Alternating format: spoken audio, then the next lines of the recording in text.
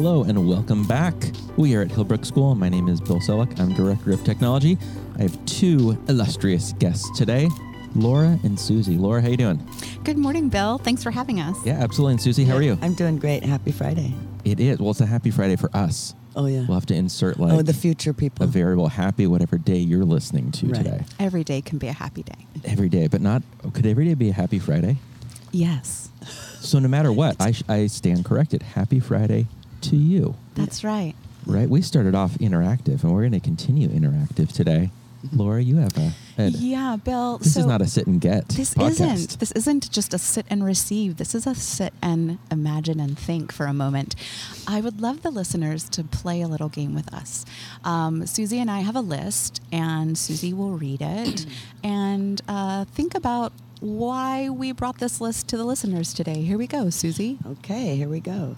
Duck helper, typist, detective, secret spy, zookeeper, dirt biker, baker, journalist, fashion designer, actress, hairstylist, dog sitter, design self-driving cars, chef, sewer, adoption center owner, paleontologist, movie maker, toy maker or designer, a vet, gymnast, teacher, work at Build-A-Bear, a geologist, I think she meant oceanographer, horseback rider, a pro soccer player, pro hockey player, pro basketball player, work at In-N-Out because they make $22 an hour, comic book writer, author of Christmas and Halloween books, songwriter, teacher, artist, lots said this one, Yay. engineer, art teacher, double yay, Hip, hip. YouTuber. That was the most popular, although they didn't really have content planned out yet. So this week, Susie and I have asked, we've asked our students in the lower school and the middle school what profession they imagined themselves to be headed toward as adults. And that list that Susie read came from what grade? This was third grade. Third grade. There's a couple more. Do you mind? Susie, Sorry. yes, there is a back to the list. Susie, do you want to? It's like halfway here. No. Do you want to give us the rest? Yes. A geologist, an archaeologist, a surgeon, a singer, a video game maker, a video game tester, and I loved this one. To be happy, she wrote. Yeah, that's a On her really nice poster, place yes. to start, just to be happy. Yeah. So what I was hoping that Susie, you and I could do today is to, and listener, you may have thought as Susie was reading that list, these are things that one does in the world, and it's a delightfully eclectic list. In the middle school, the children were more inclined to say pro sports as a profession.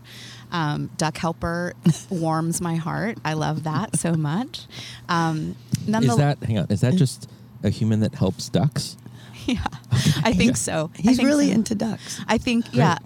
I think a human who helps ducks.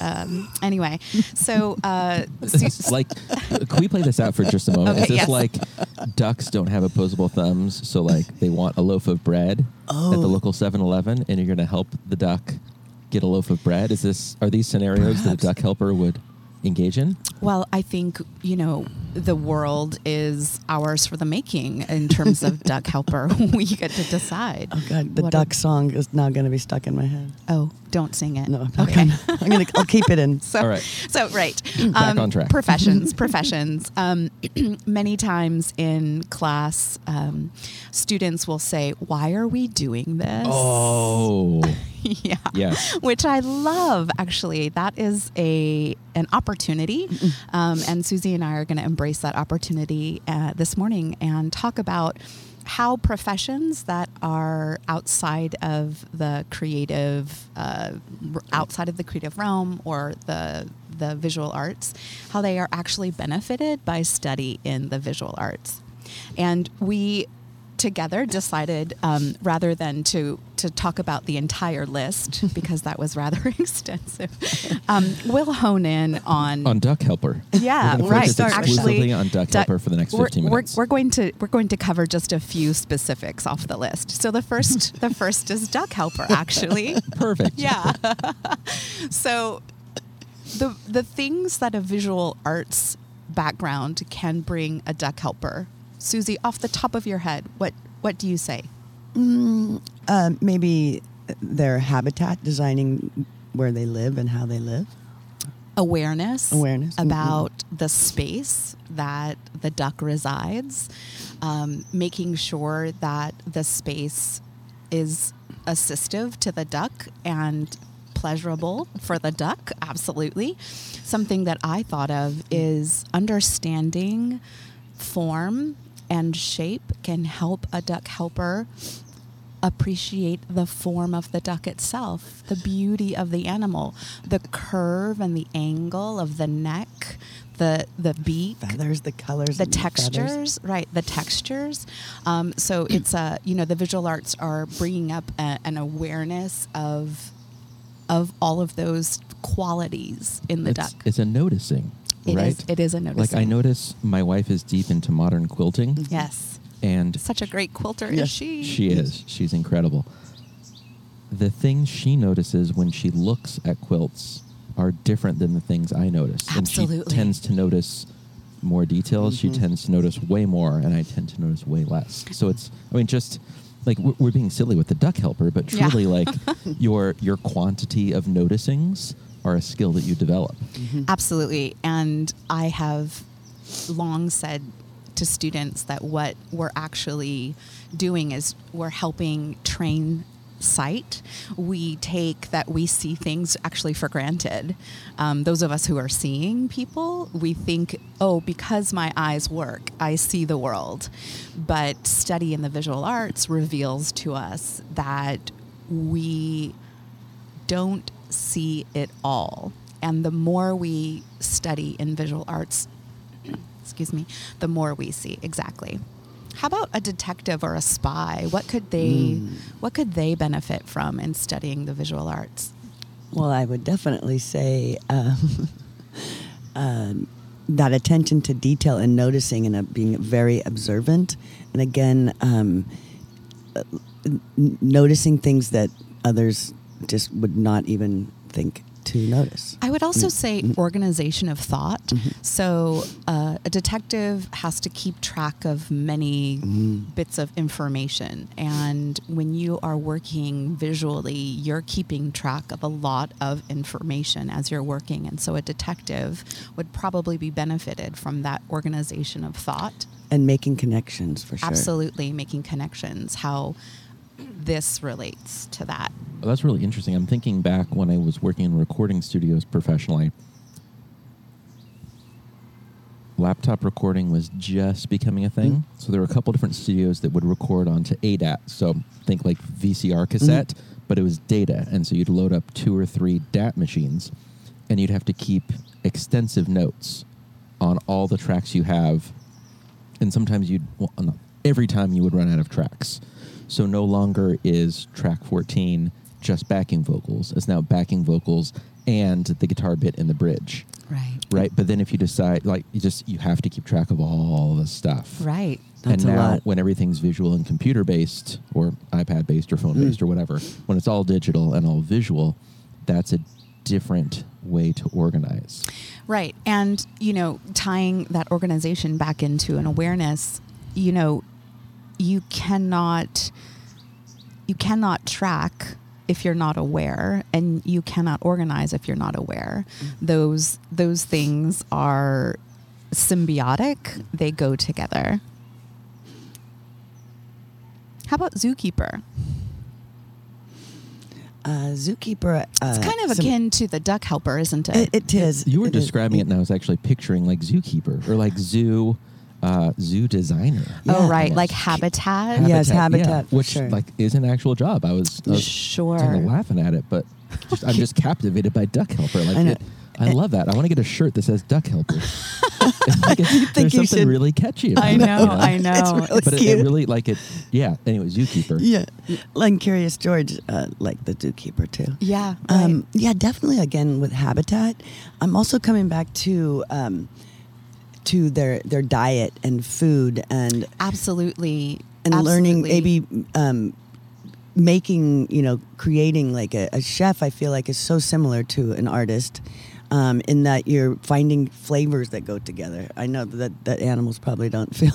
Well, we have but healthy to know, diets, right? right? We have to know. We have to understand what flavors appeal to our zoo animal, Just- and I have spent some time in some really great zoos, and I know that really great zoos do a wonderful job of creating interest for the animals. It's the life of captivity is one that we could have a whole different discussion about, but creating play around food.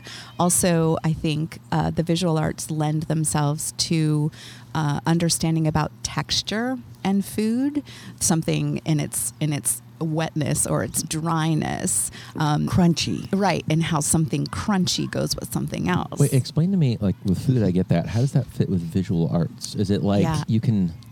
I know with like some Monets when I was traveling, I liked getting to the side of it, Seeing the almost with my head thickness. against the wall, and like you can see the depth. That's the Like, best. That's Van what, Gogh. That's what like blew me away. Is that these paintings have depth. They've Right. always been flat in my head. That's- is that close to what you're talking about? Right. So we think of visual arts, paintings, drawings as 2D. Many paintings, as you have observed, if you get up close to them on the side, they actually have dimension.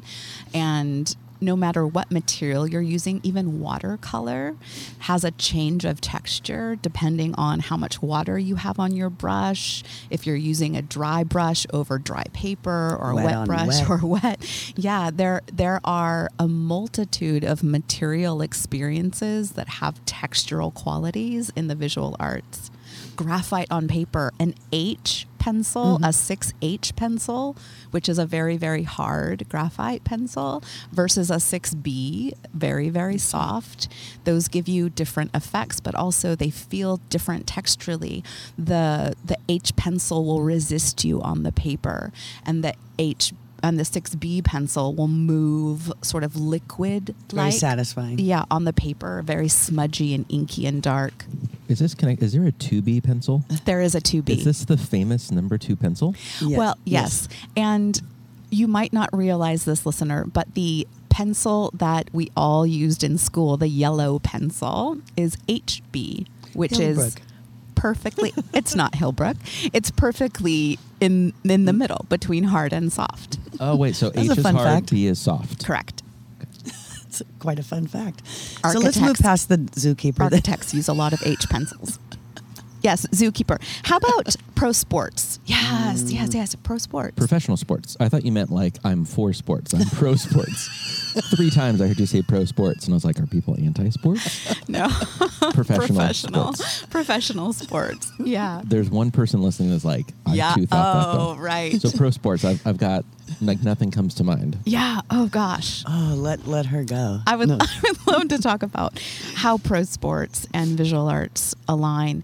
So, first of all, visual discernment on the field, being able to see with detail the actions of others and the movement on the field is very much tied to training in visual arts, as well as the mechanics. So you might not think of visual arts as gross motor. I happen to think of it as gross motor because even when you are working small, you're using your body in space. And this is something that students develop an awareness of over time. It's not something that you're typically talking to a lower school student about. But the way we hold ourselves in space, the body awareness that we have when we're creating the visual arts really connects to the body awareness of a pro athlete. Professional athlete. Is that in the same way that when I was studying music in college, posture was such a big deal? Absolutely. That it actually affects. Wow. Absolutely. You just made me sit up straight. Thanks, I Bill. did. I know. instantly. Yeah. And quick tangent with that. I know it's visual arts, I but love I keep it. bringing in the audio arts. Music. I got to spend a day in the studio in Santa Barbara with Michael Trujillo, who now is the bass player of Metallica. Fantastic. He's been in many, many things. I saw him like on MTV Awards. I don't know why I was watching this. Like a month after we were in the studio, and he had hair down to his knees that was like braided. He's bending over, like his bass is almost on the floor. He's almost like a letter N. He was so curved. Yeah, playing. right. And it was in such contrast because when he was in the studio, he walked in and I was just like, whoa, like this dude is like legit. He's, like he looks the part. But kindest human. And as soon as he sat down in the chair, most serious human I have ever met. Perfect, like flawless posture. I thought it was a joke at first. And it was like, record, he'd play it. Like, be as serious as you want with the quality, like flawless. And I don't use that term lightly. Flawless bass playing. All right, next track. Go. Plays perfect posture the whole time.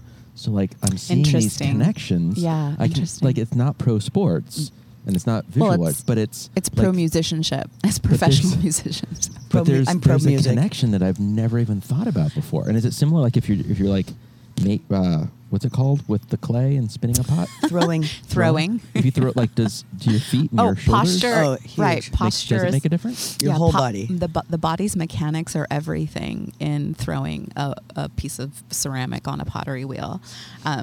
It's not just that that realm, though. When I or a student is painting or drawing in a big format, you get posture coming into it. Wait, what's a big format? Like bigger than 8.5 Like what by they're 11? doing for the sets. Currently we have the 8th graders working on a 12 by 26 foot backdrop for the spring musical, and the body awareness in that space comes in.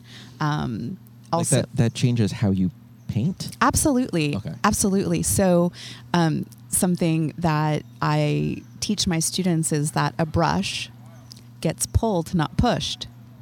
Say that again. A brush gets pulled, not pushed. So I know, right?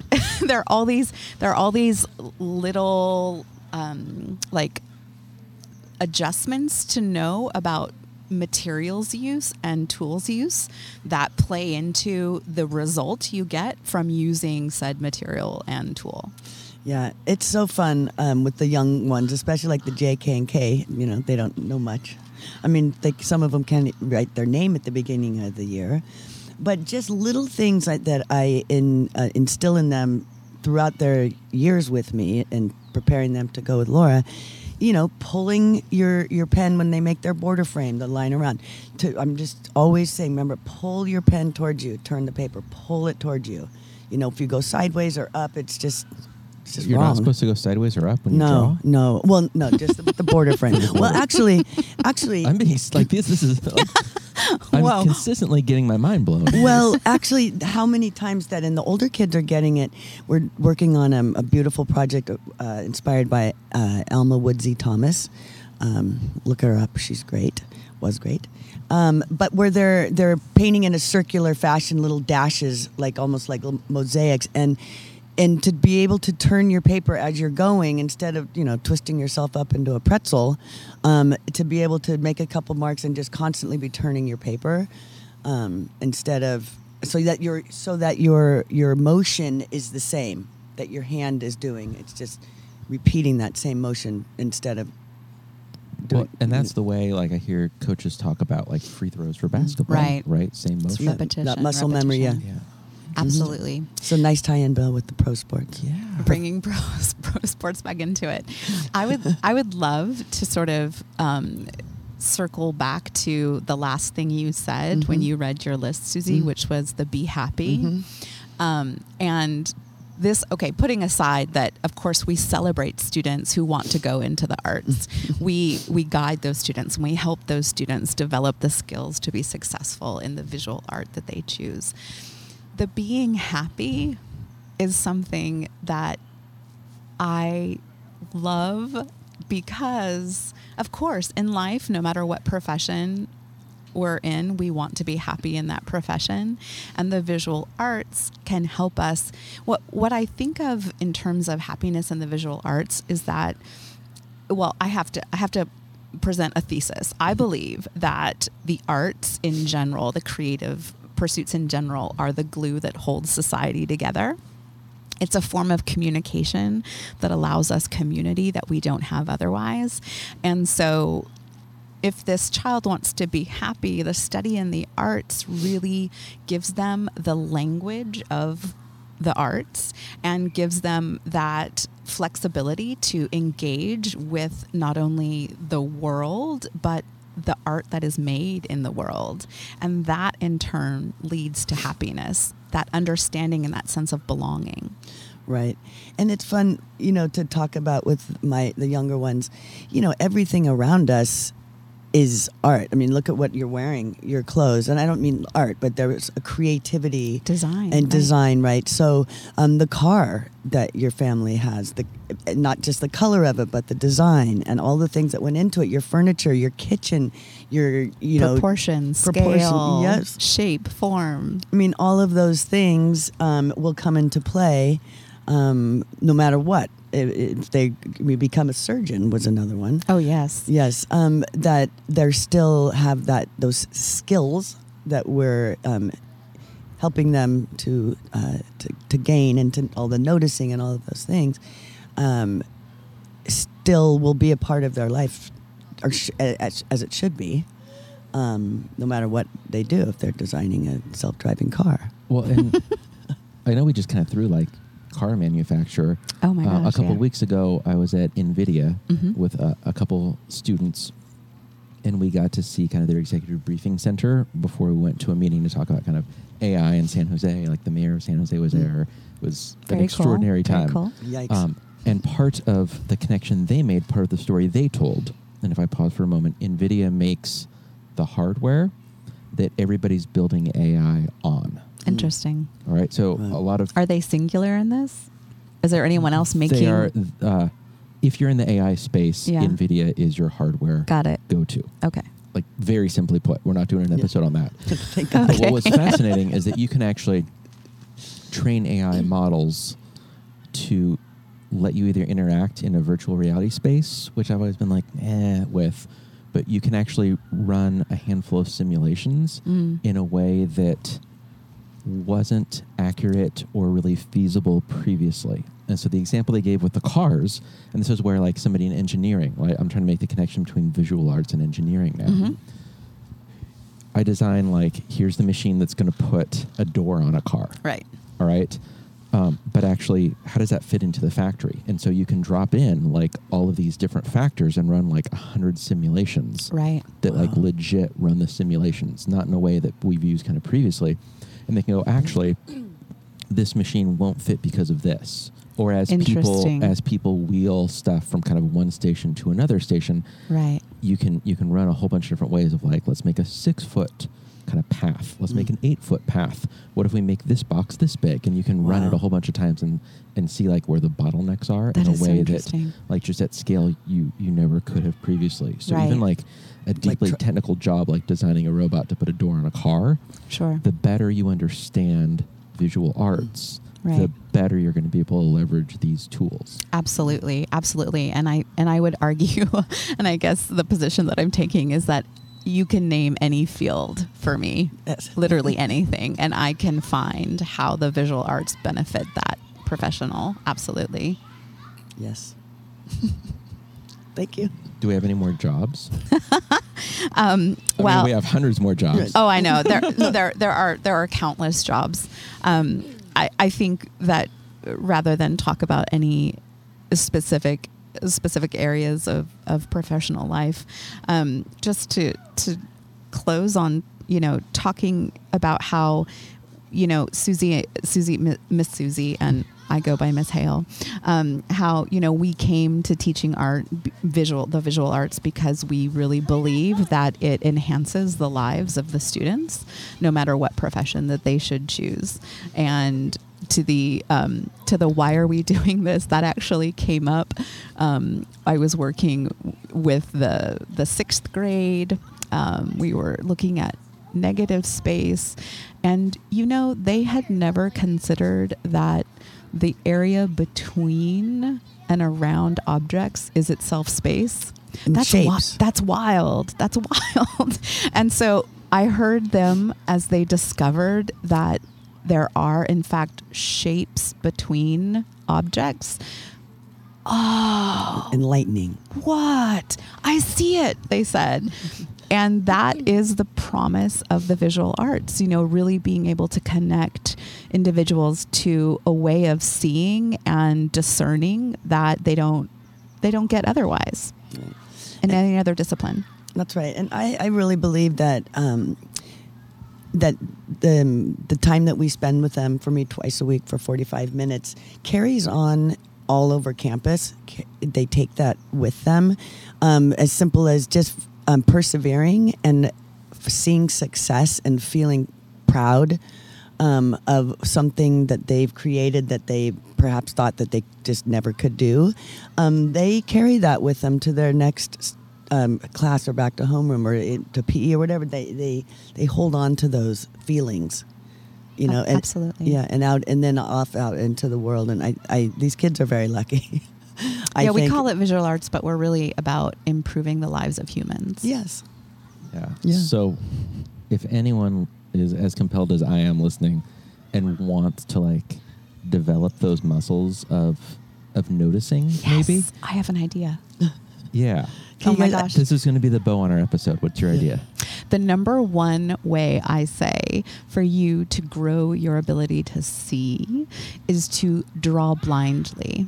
So look at an object, draw what you see without looking at what you're drawing. Blind contour. But you still, I'm looking at the distance at this redwood tree. So my eyes are going to be on the redwood tree. My eyes are open. Right. There's paper in front of me, Right. and then I'm drawing with an HB pencil.